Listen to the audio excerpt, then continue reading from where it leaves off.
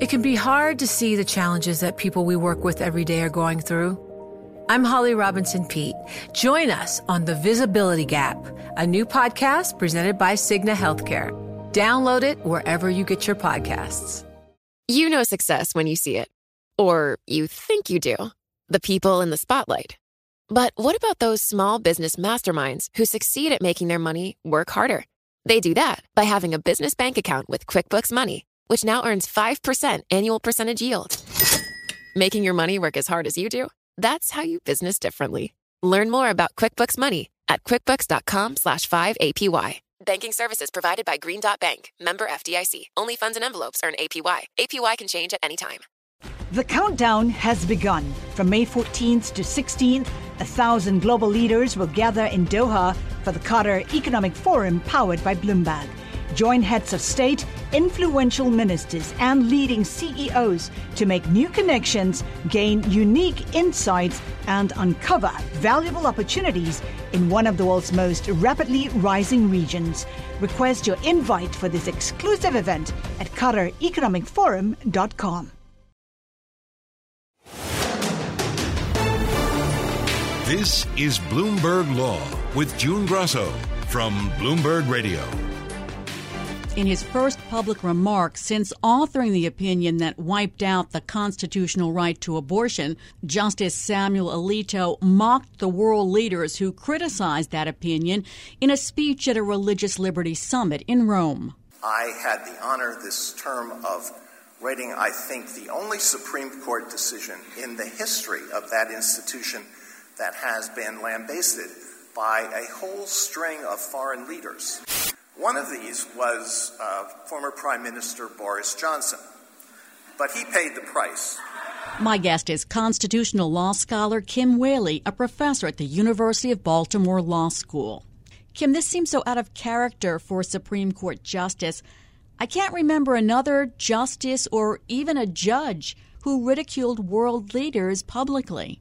Well, I'm not entirely surprised because he made a pretty shocking speech in 2020 to the Federalist Society where he really crossed some lines of independence. But of course, getting into sort of the international political arena in that way, so deliberately making fun of Boris Johnson and the royal family, et cetera. But what really bothered me about it is that he introduced the topic as saying he had, quote, the honor of writing, unquote, this opinion, that is Dobbs, that was lambasted. The honor, when meanwhile he seems to just shrug off the fact that tens, if not hundreds of thousands of women and girls are horrified by this, and many will be physically and emotionally and psychologically and personally deeply affected in negative ways by virtue of what he says was an honor. So that just rubs me wrong as a person. Dripping with sarcasm, he called it the decision whose name may not be spoken. It's such a contrast to the kind of careful, discreet speeches Supreme Court justices usually give. And he had to know that his remarks would be picked up around the world. Was that his intention, or, what was his intention? Well, I'm no psychologist, but the level of defensiveness and the sarcasm to me reveals some deep insecurities as a personal matter, because people who are confident in their decision-making, particularly when it comes to something so somber and important, he opened his Dobbs opinion talking about how abortion is a moral issue, that he would address it in such a trivial way, take it so personally that people take issue with this, landmark ruling that reversed 50 years of precedent and, as I said, withdraws for the first time in American history an established individual constitutional right and affects women and girls. I think it was more of an insight into kind of how potentially small he feels as a person that he has to do that, rather than something that he can, I think, be lauded for, respected for. It makes me uncomfortable to even hear that, given his stature as a Supreme Court justice, and know that someone is in that position that has that kind of low self-esteem, frankly. Supreme Court justice. Alito has a history of not behaving with the decorum we'd expect of a Supreme Court justice. We all remember his shaking his head and mouthing the words "not true" during President Obama's State of the Union address when he criticized the Citizens United decision. And he also mocked the late Justice Ruth Bader Ginsburg by pursing his lips and shaking his head and rolling his eyes as she read a dissent from the bench in 2013. So is this perhaps par for the course for him? Well, as a constitutional law professor and thinker, if you look at actually the substance of what he said, and again what he said in 2020 at this Federal Society speech, I mean, it looks like Justice Alito really believes that religion, and I would guess, based on his comments, Christianity, because he seemed aghast that a 10-year-old would not know who Jesus was and talked about an image of Jesus in Germany, and he was stunned that the child didn't know what that was. I mean, I think there are plenty of Christians that would not know iconic images from other religions, for example. It looks like he really has this personal sense that religion is under assault that is almost irrational, right? He talks about how people, and he even sort of made a nod to his colleagues, I'm assuming the progressives, want no special protection for religion, he said. And he compared those who aren't staunch believers in, protecting religion, even in the public sphere, that's his position.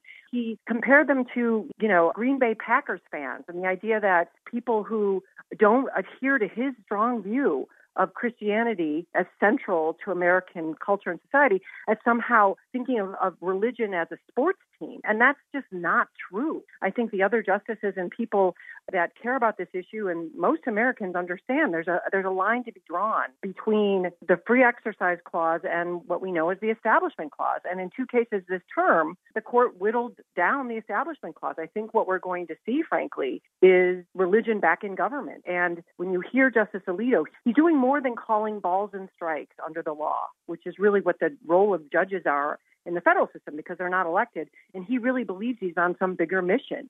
He equated not having religion in government to potentiality for totalitarianism.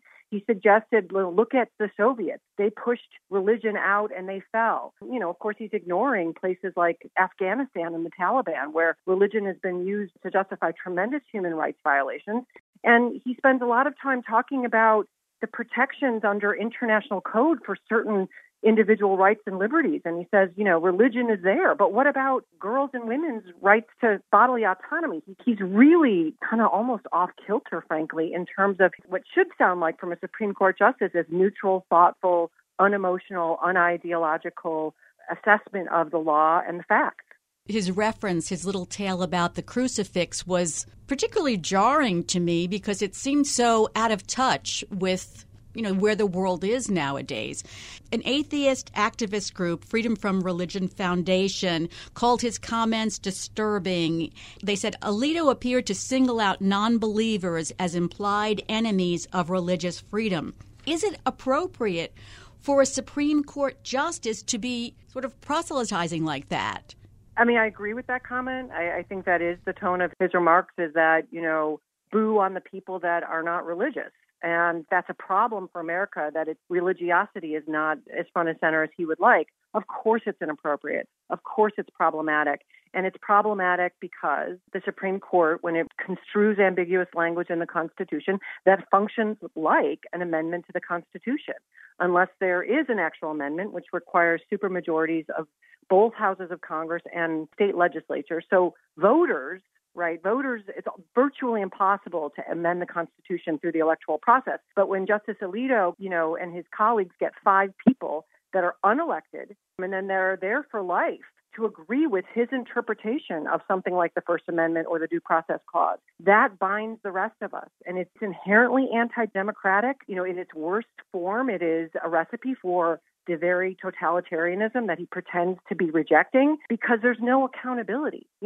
People talk a lot these days about January 6th and Donald Trump and how, we're losing our democracy. And I'm one of those who say that. But really, the biggest threat from where I stand is what's happening on the United States Supreme Court. That is, these people believe that they have some kind of mandate, and maybe for Justice Alito it's divine, to reshape America through constitutional interpretation with no buy-in and no accountability through the voters. And in my mind, that's inherently undemocratic, right? The founding generation fought and died to not have a single sovereign state anymore and to have the people decide. And that's not what's happening on this court. These folks are really taking It's not a surgical knife. It's a machete to longstanding constitutional principles. And so when he feels that he can say these things publicly, it just demonstrates the belief, I think, on this majority that whatever they do, there's nothing anyone can do about it. And they're probably right. Americans seem to be losing confidence in the Supreme Court.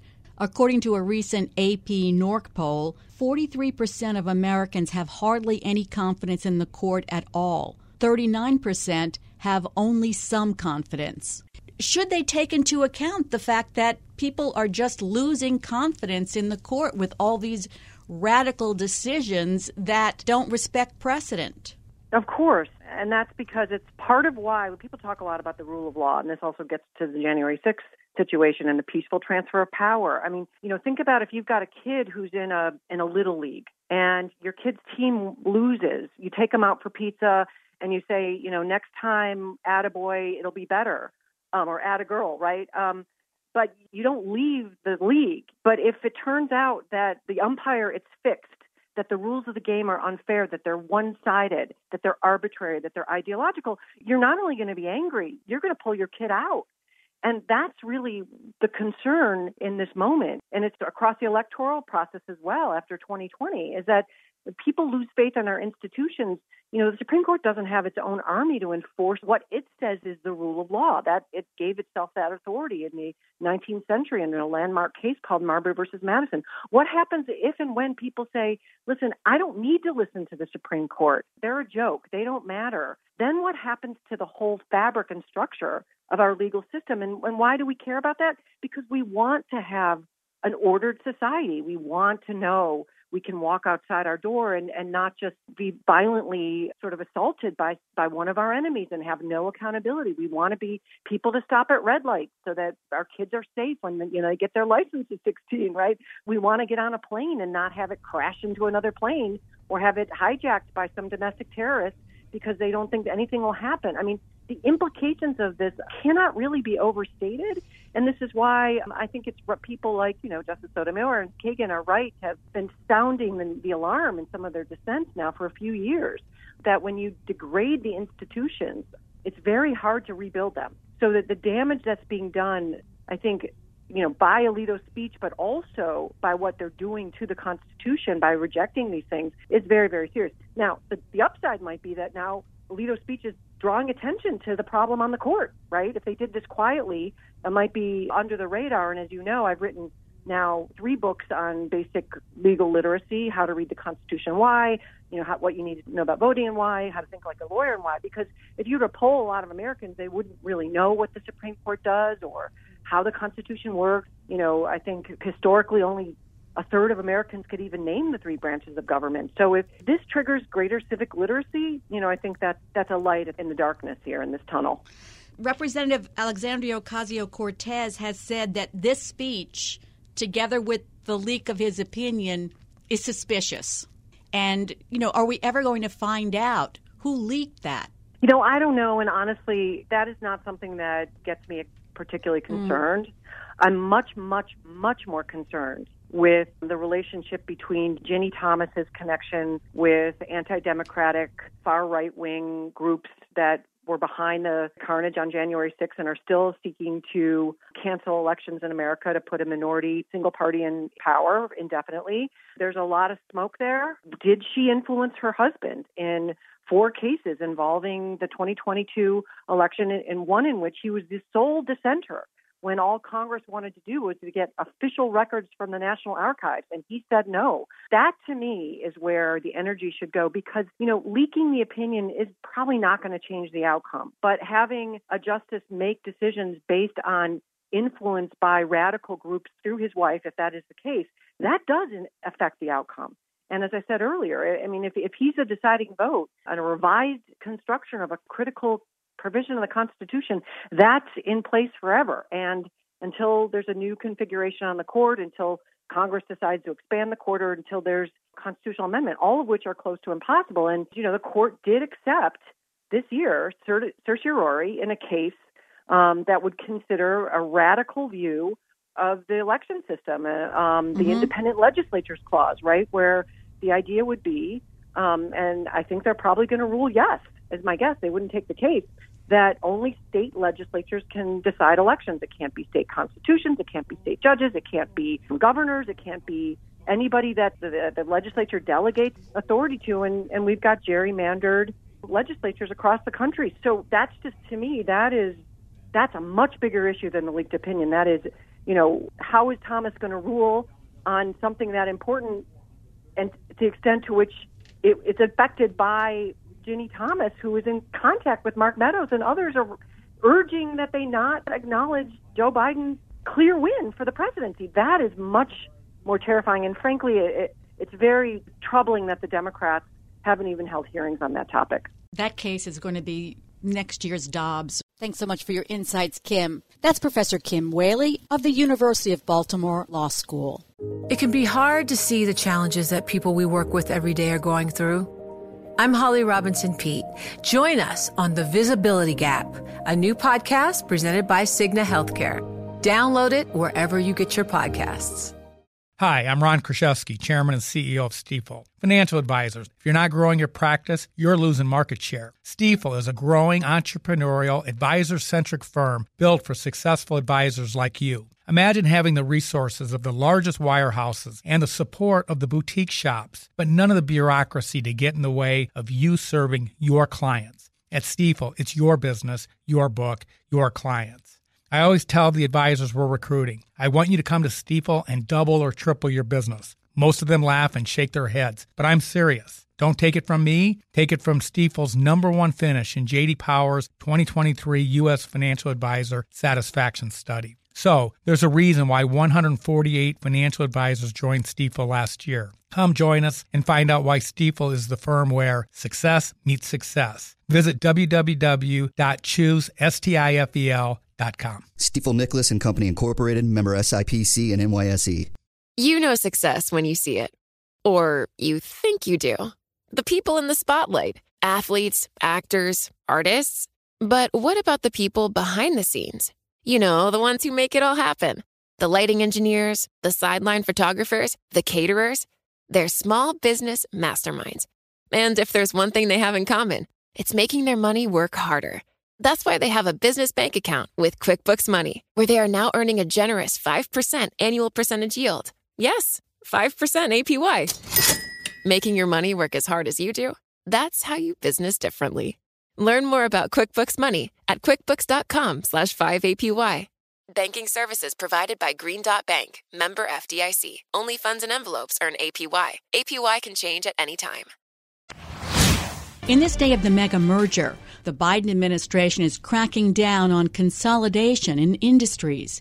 Indeed, President Joe Biden signed an executive order in July of last year directing federal government agencies to enforce the nation's antitrust laws and prevent companies from taking advantage of labor and potential competitors.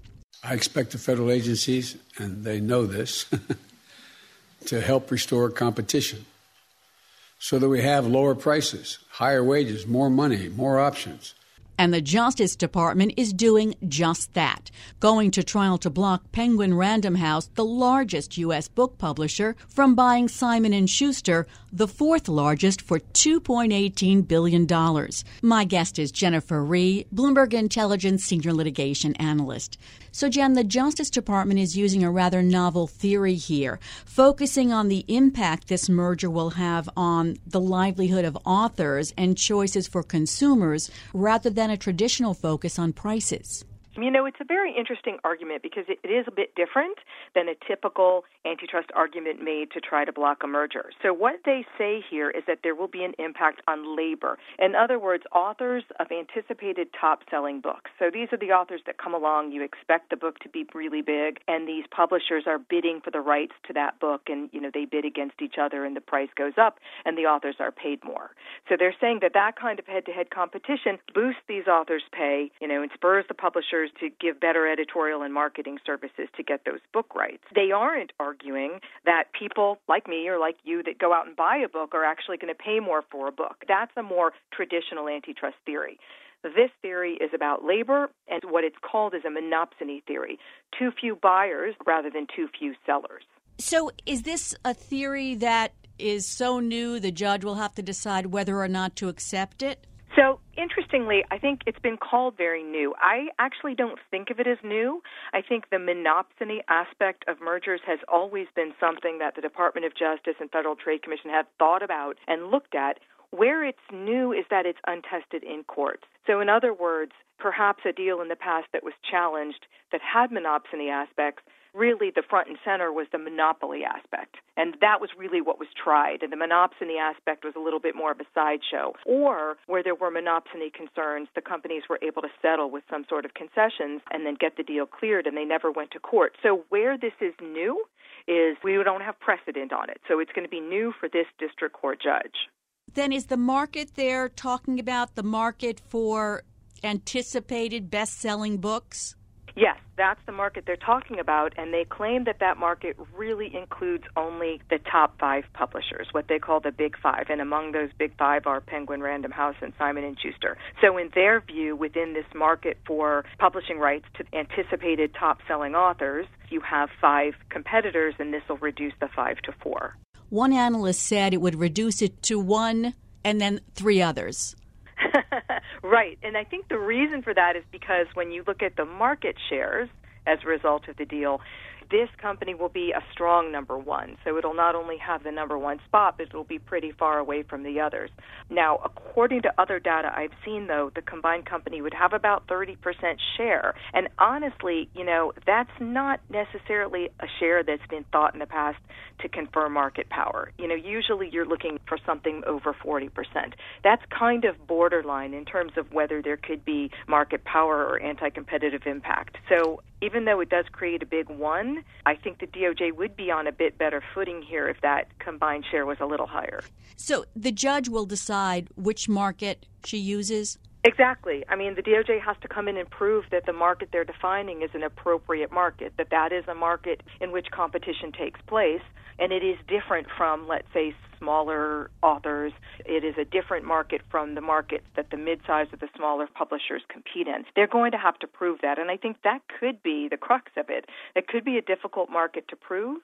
They'll have to see what the evidence shows. These 2 companies claim that it's arbitrary and it's kind of a gerrymandered argument. And what the companies say is that in each of the past 3 years, 3 of the top 10 highest-selling authors were published by publishers outside of this Big 5.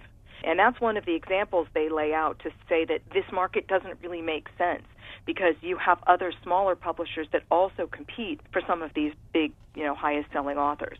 Also in the defense argument is that this wouldn't lower the price that new authors get and wouldn't affect the price for consumers? Right. Obviously they're going to argue that. They're going to say there is still sufficient competition out there such that when we're bidding for the publication rights for these top authors, there will still be plenty of other bidders against us, that author will get the best price that they're going to get. And as a result, there won't be any impact on the ultimate consumers at the end of the line buying the books. And the Justice Department is simply going to have to prove that that is not the case, that there's a potential that with fewer bidders, the price won't be bid up as high, and perhaps the result of that could be less paid to these authors and fewer books published, which would have an impact on consumers. The Justice Department's argument sounds logical. I don't know if they have the stats to back it up. This is an industry that's already undergone consolidation. Penguin Random House, that name shows consolidation. Right. I think that's one of the most important points here. In particular, the Department of Justice has said, they really want to broaden out the kinds of deals that they challenge and broaden out the antitrust approach to mergers. And one of the things they want to think about more are just industries that have trended toward consolidation. That as you see a trend toward consolidation, you kind of want to nip it in the bud before it gets too far and too consolidated under your nose. And you're exactly right. This is an industry that's had loads of consolidation in the last couple years. And not only that, these top 5 companies that the DOJ is talking about have been accused of colluding in the past. And that's another theory the DOJ will have. Hey, the fewer you have, the more likely it is that they can collude in the future. One of the first witnesses for the government was best-selling horror author Stephen King, who testified against his own publisher. He said the 5 biggest publishers have largely squeezed out independent shops, making it harder for new authors to make it into print. Did the government call King to put some sort of celebrity pizzazz into the trial or for more substantive reasons? I think it's a little bit of both, but I think he can certainly add to the evidence. He's been out there publishing for many, many, many years before a lot of consolidation, and now after consolidation, he can talk about the impact that that's had on him or other colleagues that are also authors as the industry's become consolidated. But, obviously that's just one person testifying, and the judge is going to have to look at where the weight of the evidence is, and that's just a tiny percentage of what will be taken in terms of other testimony as well as the company's documents and what those say. But I certainly think that it's more than just, hey, this makes a splash having Stephen King take the stand. Now, if it were a jury trial, King's appearance might make more of a difference. Now, this has been described as a key test for the Biden administration's push to expand antitrust enforcement. Do you see it that way? I do, because as I said, this concept that we're going to look at the merger's impact on labor is fairly untested and new in court. To rest the entire theory of harm just on that theory and go to court with it is fairly new and untested, so we'll see how they can prove that and how the district court judge views that, and it could lay the groundwork for future challenges to mergers that are based on the impact on labor.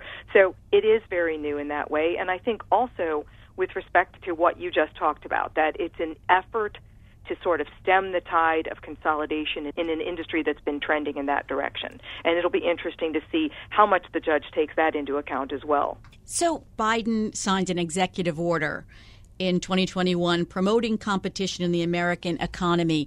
Has the Justice Department been following through with more antitrust lawsuits? Oh, I absolutely think so. Yes, I think both the Department of Justice and now also the Federal Trade Commission, now that there is finally a full slate of 5 commissioners and a 3-commissioner Democratic majority, are following through. I think they're both aggressively going after investigations of deals. They have a lot of investigations of conduct generally ongoing, and more lawsuits filed in the last 6 months than I recall from the past. The FTC is getting active now, too, with the newer challenge to Facebook trying to buy a small virtual reality company called Within. So I do think we are seeing a reaction by the DOJ and FTC to what was expressed in that executive order.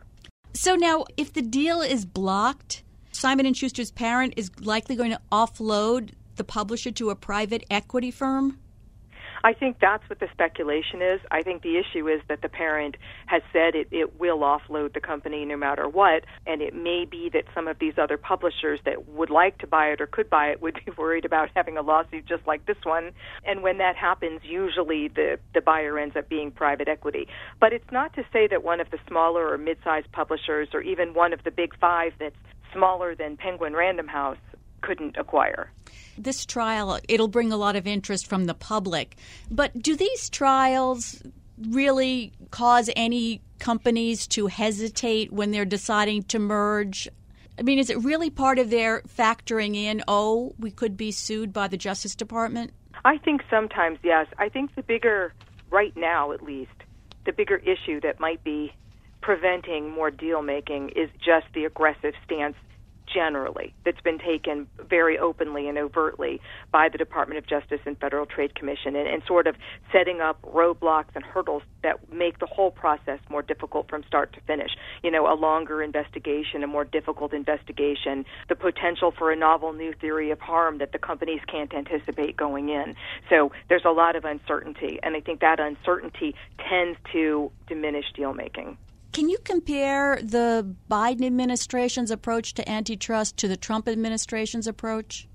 Well, it's definitely more on the progressive side and more aggressive. This administration and the people that President Biden has put in place to make the decisions in the antitrust area are really trying to expand antitrust, trying to be more aggressive, trying to stop the consolidation we've seen in many industries, and trying to sort of craft a way through court to develop some more novel theories and make it easier to challenge deals or to challenge monopolistic conduct. So it's definitely been more aggressive.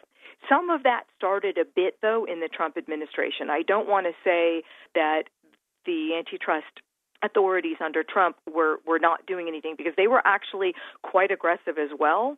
And some of the things that are happening that this administration has followed up on started in the Trump administration, like a distaste for settling mergers with behavioral conditions rather than divestitures. I mean, I think that that's a somewhat aggressive take, and that started under the Trump administration. I don't know if having two antitrust trials going on at the same time means anything about the push. But another trial on competition started Monday in federal court in D.C., where the Justice Department is suing to block United Health Group, which runs the biggest U.S. health insurer, from acquiring health tech company Change Healthcare. The government contends the $13 billion deal would hurt competition and put too much health care claim information in the hands of one company. Tell us a little more about it. Yeah, I know. I wish I were in Washington, D.C. right now sitting in. Seriously. Going back and forth between these courtrooms because they're both interesting cases. So, that one is also a somewhat difficult case for the Department of Justice because that theory is largely vertical in nature. Now, United and Change Healthcare do have what we think of as horizontal overlaps and vertical overlaps. Horizontal meaning they both have services or products that compete with each other. But on that's not going to be as big an issue in trial because the companies have already agreed to divest that part of the business and just eliminate that overlap. So what's left to be tried really is just the vertical relationship. And by virtue of buying Change, the theory is United gets access to competitively sensitive data and information of its insurer rivals, like Aetna and Cigna and these companies that United competes with for insurance, health insurance. So by getting access to that data, it alters competition. It makes an artificial competitive environment where the company could pull its punches when it starts to see the kinds of offers and contract terms that its competitors have, and it could have an effect on competition. And that is the theory that the Department of Justice is going in with in that case, and it'll be very interesting to see what happens because, again, relatively untested in court. Two really interesting antitrust trials in one courthouse. Thanks so much, Jen. That's Bloomberg Intelligence senior litigation analyst Jennifer Rhee. You can read more of Jen's analysis by going to BI Go on the Bloomberg terminal. And that's it for this edition of the Bloomberg Law Show. Remember, you can always get the latest legal news on our Bloomberg Law podcast. You can find them on Apple Podcasts, Spotify, and at www.bloomberg.com/podcast/law. And remember to tune into the Bloomberg Law Show every weeknight at 10 p.m. Wall Street time. I'm June Grosso, and you're listening to Bloomberg. It can be hard to see the challenges that people we work with every day are going through. I'm Holly Robinson Peete. Join us on The Visibility Gap, a new podcast presented by Cigna Healthcare. Download it wherever you get your podcasts. From Silicon Valley to Wall Street, the promise and perils of artificial intelligence are playing out on the world stage. But what will the next phase of AI adoption look like? Which companies, from big tech to startups, will dominate? And where do the risks and unintended consequences lie? I'm Emily Chang. Join me at Bloomberg Tech in San Francisco, May 9th, to answer many of the industry's burning questions, alongside Snap's Evan Spiegel, Xbox President Sarah Bond, OpenAI's Brad Lightcap, top researcher Dr. Fei Li of Stanford, and many more.